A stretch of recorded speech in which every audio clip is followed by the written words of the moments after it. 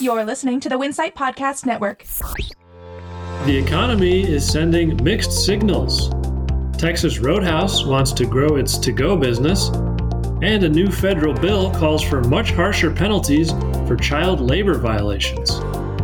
Welcome to RB Daily, a quick look at the industry's top stories from the editors of Restaurant Business. I'm Joe Guskowski, Senior Editor at RB. And I'm Jonathan Mays, Editor-in-Chief of Restaurant Business. The economy grew at a faster rate than many expected last quarter, but that does not mean that consumers are truly healthy.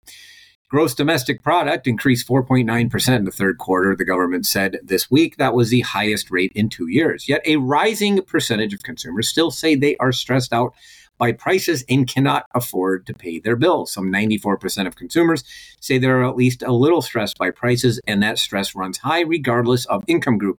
Similarly, 63% of consumers told the U.S. Census this month that they struggled at least somewhat to pay their bills. The percentage of customers who say they've struggled to pay their bills have increased regardless of education or income level.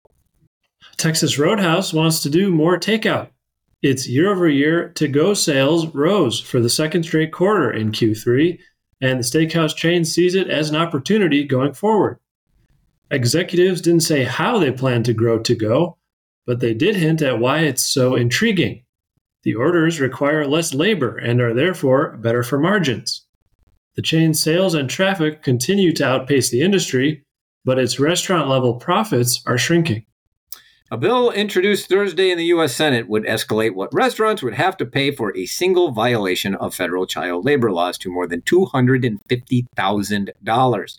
The current civil fine for an infraction is about $11,000. The steep hike is intended to curb an 88% rise in confirmed violations since 2019. The legislation is backed by a number of prominent Democratic senators. BJ's restaurants could see some benefits from California's new fast food wage law. The law passed last month will raise hourly pay for fast food workers to $20 in April. The higher wages will also lead to higher fast food prices, which could make sit-down places like BJ's look like a better value by comparison. The full-service chain said it will likely feel some knock-on wage inflation from the law, but not as much as fast food concepts, because many of its employees already make around $20 an hour. Kind of sounds like pie in the sky thinking to me, but what do I know? Fat Brands is finding it a bit tougher to generate sales this year. The company that owns Fazoli's, Twin Peaks, and dozens of other chains saw sales soften a bit in the third quarter, even as its Ponderosa steak brand surged during the period while others struggled. And company executives told analysts on Thursday that they've had to work harder to get customers in the door this year. That means they've had to do more marketing and take other steps to remind diners that their restaurants are still around.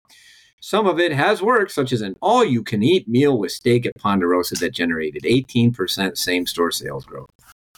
Recipes, not food costs, should determine menu prices. Recipe costing takes into account labor, waste, supply chain issues, and other factors that impact profitability, says Mark Kelnhofer, founder of Return on Ingredients, a company that works with operators to document and cost out recipes and improve ROI.